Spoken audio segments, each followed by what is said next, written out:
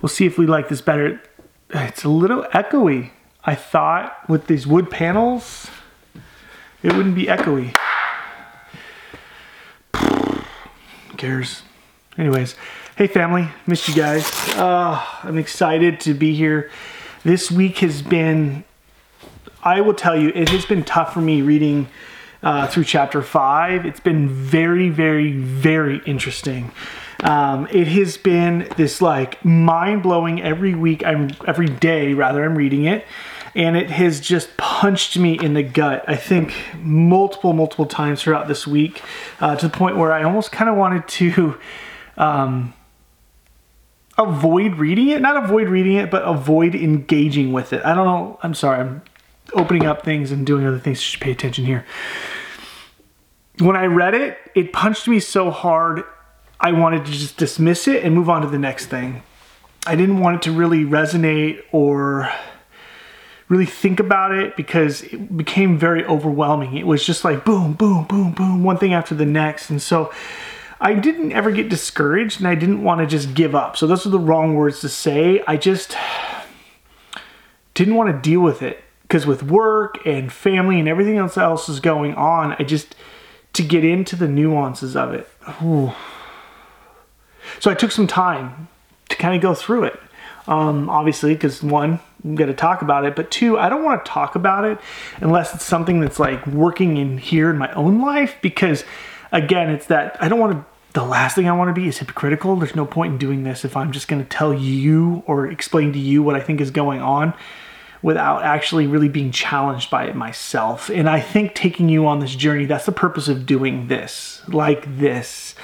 You know, even though I'm living in one place and we're doing this all over the world in different places, I think that's pretty cool. So as I journey along, as I stumble along, as I try and figure this thing out, being a Christian, a faithful follower, a person who's saved by Jesus, on mission by his Spirit, ultimately is for the glory of God. And so that's what this is about. So let me set this up. A couple of things. One, if you're new here, welcome. Thank you for coming and being a part of what's going on. And really, I think what God is, I sense God is wanting to do globally in our personal lives, how we live that out individually, and how it's going to impact the world.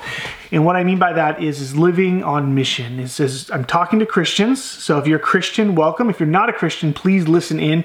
But know that I'm not challenging you to live life differently. You and I can have a whole different conversation about what that looks like, because this is a conversation to Christians about what motivates us to live righteously and why we want to live right so that we can ultimately bring glory to our Heavenly Father, God. And there's a way to go about that. So this is, we're Christians, we're people who are highly interested in what faith is, what it's about, have questions about it. I do not believe faith is an internal thing and just about us on a personal level. I believe that faith is to lead us towards something, and that's to partner with God here in this world to bring heaven here on earth. And God's definition of heaven a lot of times is very different than ours, and that's where this clashing happens at times. And at times we just forget or live in ignorance, and it affects people around us negatively. So we're diving in to the thing that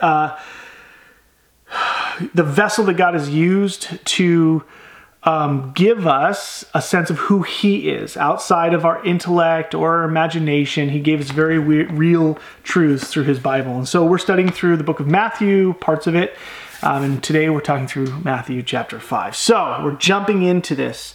And again, back to what I was saying is that this week has been very interesting. So I'm going to pull out my notes and we're going to jump into what it is. So I'm going to pray first, even though this is weird timing. You could be, hey, I just realized I'm posting these things online. I could be talking to my grandkids right now or my great grandkids. Isn't that creepy? Like things that we do here could like long-term. So I'm going to say hi to my next generation or my generation's generation. That would be amazing if you were listening. If you are, comment below. I'm just joking. So stupid. Father, you are a good God.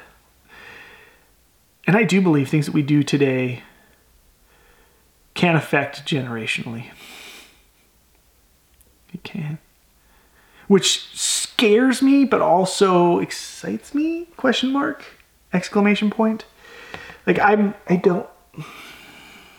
Lord, I submit this time to you. We've got brief time here on this video and this podcast to just kind of just talk.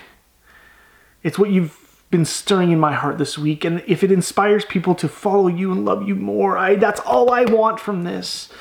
And so, Lord, I pray that my words would not be mine, but they would be a conviction that you've given me, motivated by love, and that we see change. I see change. My family, my kids see change. For your glory, God. Amen. Matthew chapter 5. Because I don't know where you're at in the world, I'm going to read. Lots of people have Bibles, some people don't. So this is an opportunity to read. And so I'm actually going to start off chapter 5 by reading the last part of chapter 4, verses 23 on. Okay, so if we remember, we talked last week about Jesus first being tempted and then going from the temptation to then working out his ministry, which was birthed from the first week, chapter 3, this identity, being reminded of who he is in God, God saying, this is my son whom I'm well pleased, giving him the Holy Spirit, and then walking out in mission. And Jesus not being distracted in mission by even his cousin getting arrested. He just goes and continues the work that his cousin did and goes and gathers some people around him to help him walk out this calling. Jesus says, as I live my life, follow me because I am going to make this thing happen. He goes and gets tempted, goes and gathers a bunch of his new best friends around. And we talked about their capabilities last week a bit. And I think why God may have picked fishermen and other very capable, blue-collar, hardworking type kind of people, because I believe as Christians there's work to be done, and that God is going to redeem our work, and he wants us to partner with him. And so we're going to talk more about that today. So, which leads us to now Jesus doing that work. And it starts off in chapter 4, Matthew, starting in verse 23, says this: From there he went, meaning Jesus, there he went all over Galilee. He used synagogues for meeting places and taught people the truth of God. And I want to pause there for a moment because I want us to be reminded that even though we're online, meeting in homes, maybe listening to this in a coffee shop or on your run or driving in the car, is that there's an important nuance here there's an important statement here, in fact, that Jesus began his ministry teaching in churches. The gathering places where people came to hear about God, good news about God, the workings of God, his religious rules and laws, and that's where Jesus started. And that's where Jesus continues to teach all throughout Scripture. But that's not the only place he teaches. But he uses that as a place because, and I'm learning this here, working where I'm working, big capital, another country, it starts with a C, that even here, and there's limited churches, there's limited gatherings, they're approved only by the state, that the little bit of partnership I'm having with local churches here that are approved by the state is that people who are not Christians go to the church building to find hope and help for their families, advice on marriage, advice with parenting. Like, that's where they're coming. So I do know that Jesus, and there's a reason that there are these institutions called churches. I used to be a big fan of getting rid of them, but God's working something in my heart there. So he used synagogues for meeting places and taught people the truth of God. God's kingdom was his theme. That beginning right now, they were under God's government, a good government. He also healed people of their diseases and bad effects of their bad lives. Word got around the entire Roman province of Syria. People brought anybody with an ailment, whether mental, emotional, physical. Jesus healed them once and all. More and more people came, the momentum gathering. Besides those from Galilee, crowds came from the 10 towns across the lake, others up from Jerusalem, Judea, still others from across the Jordan. Chapter 5, starting in verse 1. When Jesus saw his ministry drawing huge crowds, he climbed a hillside. Those who were apprenticed to him, his disciples, the committed, climbed with him. Arriving at a quiet place, he sat down and taught his climbing companions. This is what he said. And so what he did is he began to preach and teach in places where people gathered, knowing where they can find hope and restoration. And Jesus, reestablishing the order of the church. and helping people re-understand, okay, it's about kingdom. It's about the heaven coming down here on earth. And then God wanting to restore that and him bringing healing and hope to the people who are broken. He's bringing redemption, okay? He's bringing just wholeness to people's lives. And so he's doing it in a very practical way, using the facilities that God had already instituted properly. So instead of sucking off the people and saying, gimme, he said, no, these institutions are to give. Reestablishing the order of giving generously, going out of our way, reaching to people where their needs are met without worrying about what receiving. And then when he begins his teaching, he's not teaching in those places, but when he gets into the nuances, he says, hey, those of you in this crowd that want to hear more, follow me, because it's getting crowded in this room, and we're going to go and have a little bit of a trek, a little bit of a hard walk to go out so I can talk to more people. Come with me. And we're going to do this. So he then gathers people and moves them to another location, a little bit more difficult for him to get into some nuances. So this is where chapter 5 breaks in. This is where it gets hard for me, because Jesus goes into very clear, and this is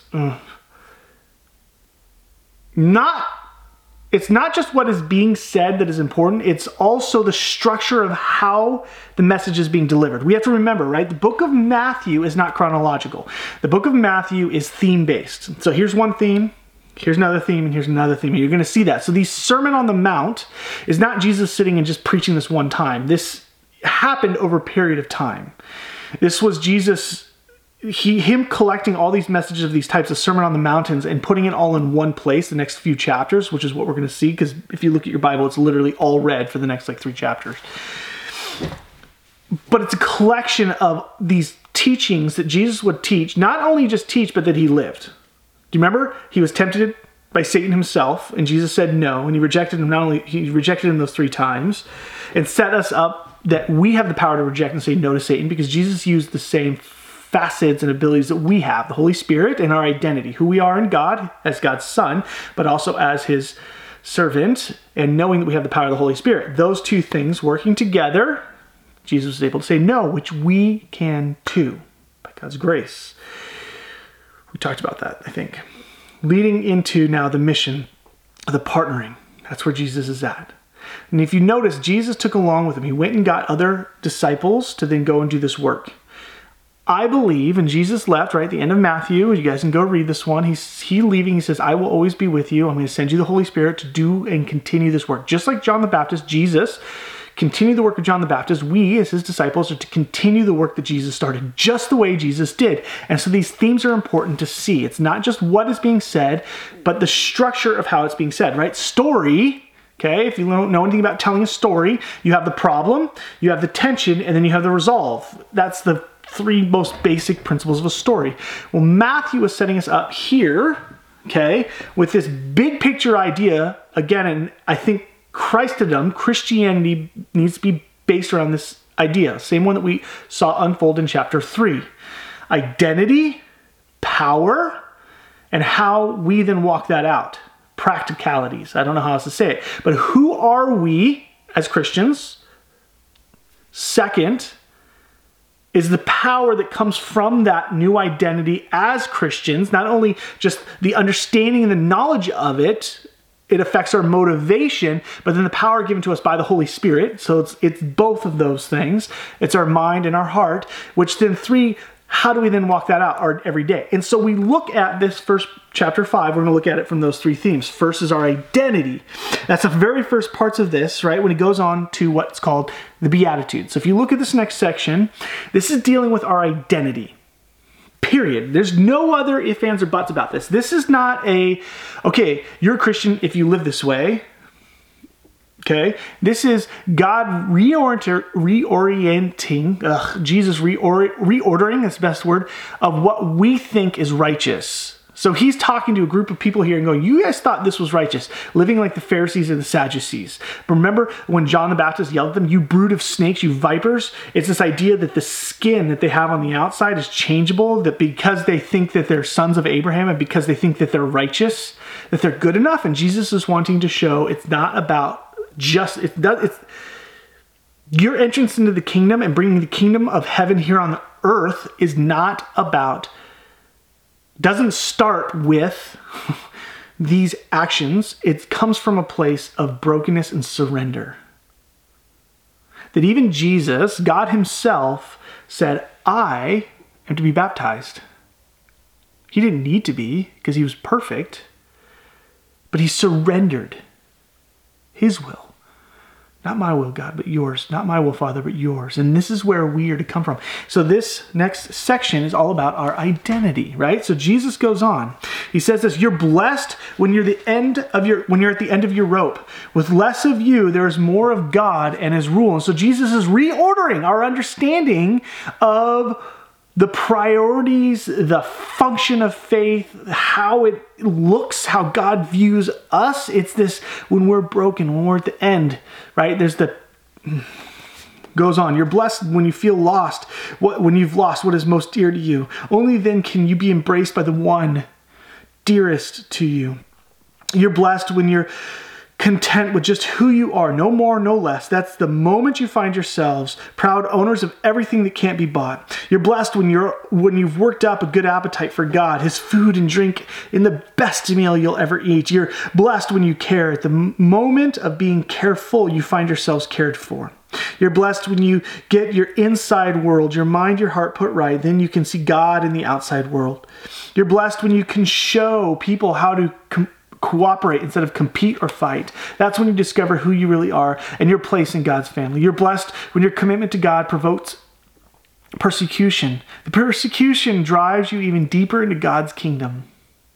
Not only that, count yourselves blessed every time people put you down or throw you out or speak lies about you to discredit me. What it means is that the truth is too close for comfort and they are uncomfortable. You can be glad when that happens. Give cheer even, for though they don't like it, I do. And all heaven applauds, and know that you are in good company. My prophets and witnesses have always gotten into this kind of trouble. Now, in America, it's a lot less difficult to... I'm learning that persecution is very real. I haven't experienced directly persecution yet. I think it's may happen.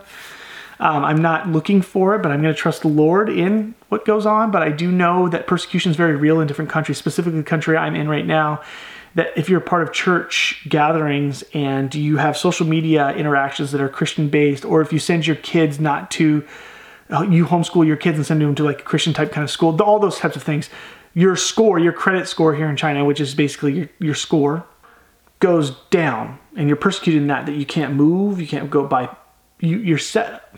It's horrible. But it's like that in lots of places in the world. And so what God is saying is that you're blessed. Hold on to the faith and trust that these places, right? These aren't actions to strive for. That if you're in a place that you are blessed already, which is many of us, especially living in America, that we have the opportunity to share that blessing and live kingdom lives. It's not that we should give it all up and flagellate ourselves, like beat ourselves up and well, it was me. It's that we embrace and go, God has blessed me, now let me give away freely to those that are hurting. And those that are hurting, they are blessed. God is going to lift them up, because this life, and we're going to learn this, is nothing compared to the next life. Our souls are so much more important than what happens now. And this is, God has established this idea of like your identity in who we are in God is that we are so much more with Him propping us up than us trying to prop ourselves up. That's basically what He's trying to get at. Which then leads to what's next. Which leads to the next couple of verses, 13 through, 16 or 18, somewhere in here. And it's about being salt and light. So it goes from our identity to our work, our work.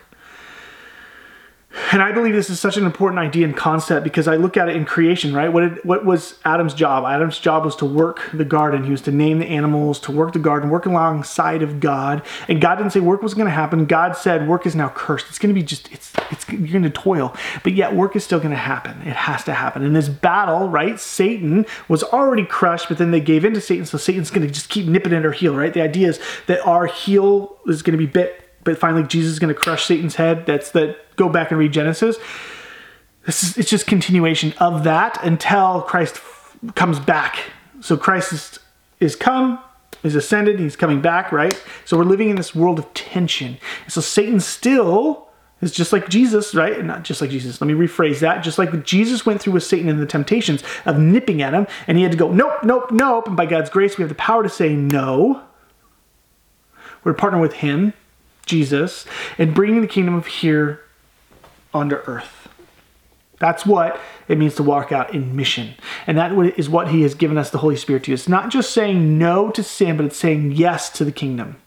It's not just saying, no, I'm not going to do this thing. Let's check it off the list. That's what the Pharisees and Sadducees say. Jesus says, now look deeper into your heart. So it's this working it out. And it goes on, it says this, let me tell you why you are here. You're here to be salt seasoning, right? Let me tell you why. You're to partner with me in this crusade of bringing heaven here on earth, of seeing the brokenhearted, of going back to chapter 4, verses 23 through the end. That's what you're to do. And he gives this analogy of salt and light. Most of us know it. Go and read it. I encourage you to, but it's this idea that don't lose your saltiness. Be effective for the work, for the mission.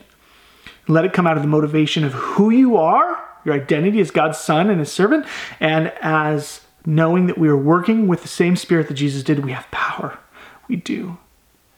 And that it shouldn't be self-serving or self-motivating, which we're going to learn more about that in chapter 6. Which then, Jesus then deals with the third aspect, which is the rest of it, which is the hardest part. Jesus goes into like details. When I mean details, I mean deep details of our actions as Christians. And because the first thing we want to know, right, is, okay, so what do we do? Jesus already said it. Be salt and be light. And we need to follow his example. His example was going and helping the needy, the lost, the broken, the hurt, bringing restoration, bringing redemption. The word redemption, just remember that. Grace, kindness, forgiveness, like all of those things. That's what Christ was about, period. And now he's wanting to reframe people's thinkings of the Old Testament, right? He's going to go on and he's going to say, I'm going to read it to you, but I just want to set it up for you because I'm not going to talk about it after I read it. Maybe a little bit, but not very much. So I'm going to set it up. And Jesus is wanting to go, I didn't come here to abolish the law. I'm not getting rid of all the rules and regulations of the Old Testament. Like I want you to understand how much more important it is. Because it's not just about these outwardly actions like the Pharisees and Sadducees, the snakes that we read about 2 chapters ago. It's about operating from our identity and being willing to do whatever it takes. So he says, don't suppose, in verse 17, don't suppose for a minute that I, Jesus, have come to demolish the scriptures, either God's law or the prophets. I'm not here to demolish, but to complete. I'm going to put it all together in a vast panorama. God's law is more real and lasting than the stars in the sky and on the ground at your feet. Long after the stars burn out and the earth wears out, God's law will be alive and working because trivialize even the smallest item in God's law and you will only have trivialized yourself, but take it seriously. Show the way for others, and that's what's key. Is that we can't just say it, we have to do it. And that's the power of the Holy Spirit. From our identity, who we are in God, we can do this. He goes on, and you will find honor in the kingdom. Unless you do far more than the Pharisees in the matters of right living, you won't know the first thing about entering the kingdom of God. And another version says that your life has to be more perfect than the Pharisees and the Sadducees to even enter the kingdom of heaven. Like literally he's saying, look, these guys did everything, their entire lives, they got paid to live right and they still aren't doing it. And they're still not welcome into the kingdom because in Isaiah 56, it says what? Our actions, not motivated by a changed heart of Christ and from the Holy Spirit, our actions outside of that, however quote unquote righteous we think they are like filthy rags. And the scripture in Isaiah 56, filthy rags is literally translated as used menstrual rags. Like that is that disgusting to God. Like, you think you're going to bring that to me? I've done it for you already. I don't need you to do this. That's freaky. So Now, the theme of these next few verses, you're familiar with the command to the ancestors, right? So Jesus is going to set this up. Like, you kind of have an idea of this, right? Do not kill. And he goes on to adultery and divorce. Let your yes be yes. Don't make promises. Don't make a covenant about loving our enemies and how we actually interact with one another. Jesus is going to set and reframe, and he's going to take these ideas that are already very difficult, but make them even harder, that we cannot reach without Christ. Period. And so I'm going to read these things, and what I want you to do after we're done is I want you to then process in your own hearts the convictions that God is speaking to you, because it's going to be different than me. Birthed from a place of, who are you in the Lord? Do you understand that you are a son or his daughter? And do you understand that you have the Holy Spirit, same as Christ, to be able to say no to Satan, no to our flesh, our desires that the flesh wants right? We can win the battle. And then take the time to break this down for yourself. So I'm going to read it, and I'm going to go straight through it, because it is so heavy and so gut-wrenching and so punching me in the face.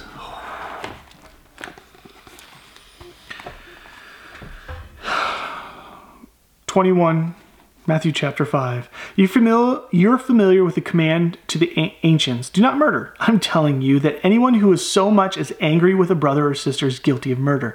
Carelessly call a brother idiot, and you might find yourself hauled into court. Thoughtlessly yell stupid at a sister, and you are on the brink of hellfire. The simple moral fact is that the words kill. This is how I want you to conduct yourselves in these matters. If you enter your place of worship and about to make an offering, you suddenly remember a grudge a friend has against you. Abandon your offering. Leave immediately. Go to this friend and make things right. And then and only then come back and work things out with God. Or say you're out on the street and an old enemy accosts you. Don't lose a minute. Make the first move. Make things right with him. After all, if you leave the first move to him, knowing his track record, you're likely to end up in court, maybe even jail. If that happens, you won't get out without a stiff fine. You know the next commandment pretty well, too. Don't go to bed with another spouse. But don't you think you're preserving your virtue simply by staying out of bed? Your heart can be corrupt by lust even quicker than your body. Those leering looks you think nobody notices, they are also corrupt. Let's not pretend this is easier than it really is. If you want to live a morally pure life, here's what you have to do. You have to blind your right eye the moment you catch it in a lustful leer. You have to choose to live one-eyed or else be dumped on a moral trash pile. And then you have to chop off your right hand the moment you notice it raised threateningly. Better a bloody stump than your entire being discarded for good in the dump. Remember the scripture that it says, whoever divorces his wife, let him do it legally, giving her divorce papers and her legal rights.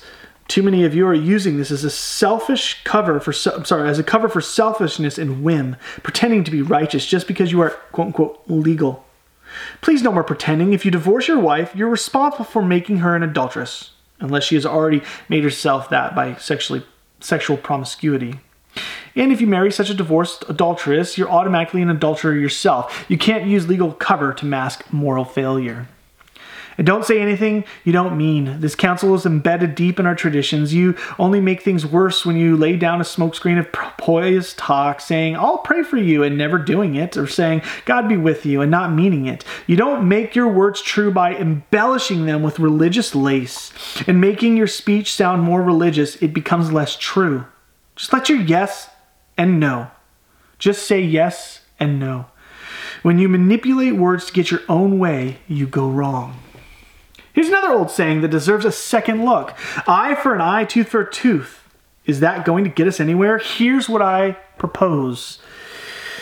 Don't hit back at all. If someone strikes you, stand there and take it. If someone drags you into court and sues for the shirt off your back, gift wrap your best coat and make a present of it. And if someone takes unfair advantage of you, use the occasion to practice the servant life. No more tit-for-tat stuff. Live generously. You're familiar with the old written law? Love your friend It is unwritten, companion, hate your enemy. I'm challenging that. I'm telling you to love your enemies. Then let them bring out the best in you, not your worst. When someone gives you a hard time, respond with the energies of prayer, for then you are working out of your true selves, your God-created selves. This is what God does. He gives his best, the sun to warm and the rain to nourish, to everyone, regardless, the good and the bad, the nice and the nasty. If all you do is love the lovable, do you expect a bonus? Anybody can do that. If you simply say hello to those who greet you, do you expect a medal? Any run-of-the-mill singer can do that. Sinner does that. In a word, what I'm saying is grow up. You're kingdom subjects. Now, let's live like it. Live out your God-created identity.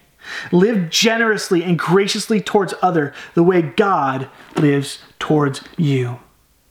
The first thing I want to do is begin to justify.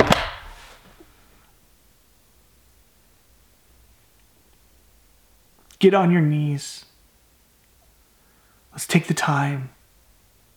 Cry out to our God to grow up, to live generously, to live as kingdom servants. We are aliens and foreigners on this earth. God, let me rephrase this, Jesus prioritizes very clearly our souls over our physical being, to the point where he's literally saying, cut off your hand or your eye, or your words can affect a soul, which is greater than hurting just the body with murder. Like, our physical ailments are nothing compared to what happens for eternity. We have to put things in perspective. We have to put things into perspective. Who is our enemy? It's not our neighbor. It's an enemy, which is Satan, who's roaring around like a lion that wants to devour us. God is for us. God is for us. So take some time to really think about your identity and who you are in Christ. And is it motivating you not just to not, quote unquote, sin, but live on mission, to partner with God and bring the kingdom of heaven here on earth? Because the standard by which Jesus is setting up, we can never measure up. But that's where God's grace, his transforming work on the cross does to us, and can motivate us to things greater than we can even understand. A life worth living, a kingdom life. That's what I'm working towards. And it's in our everyday little steps, little interactions, killing self, killing self, killing self. I'm praying for you. I love you. See you guys next week.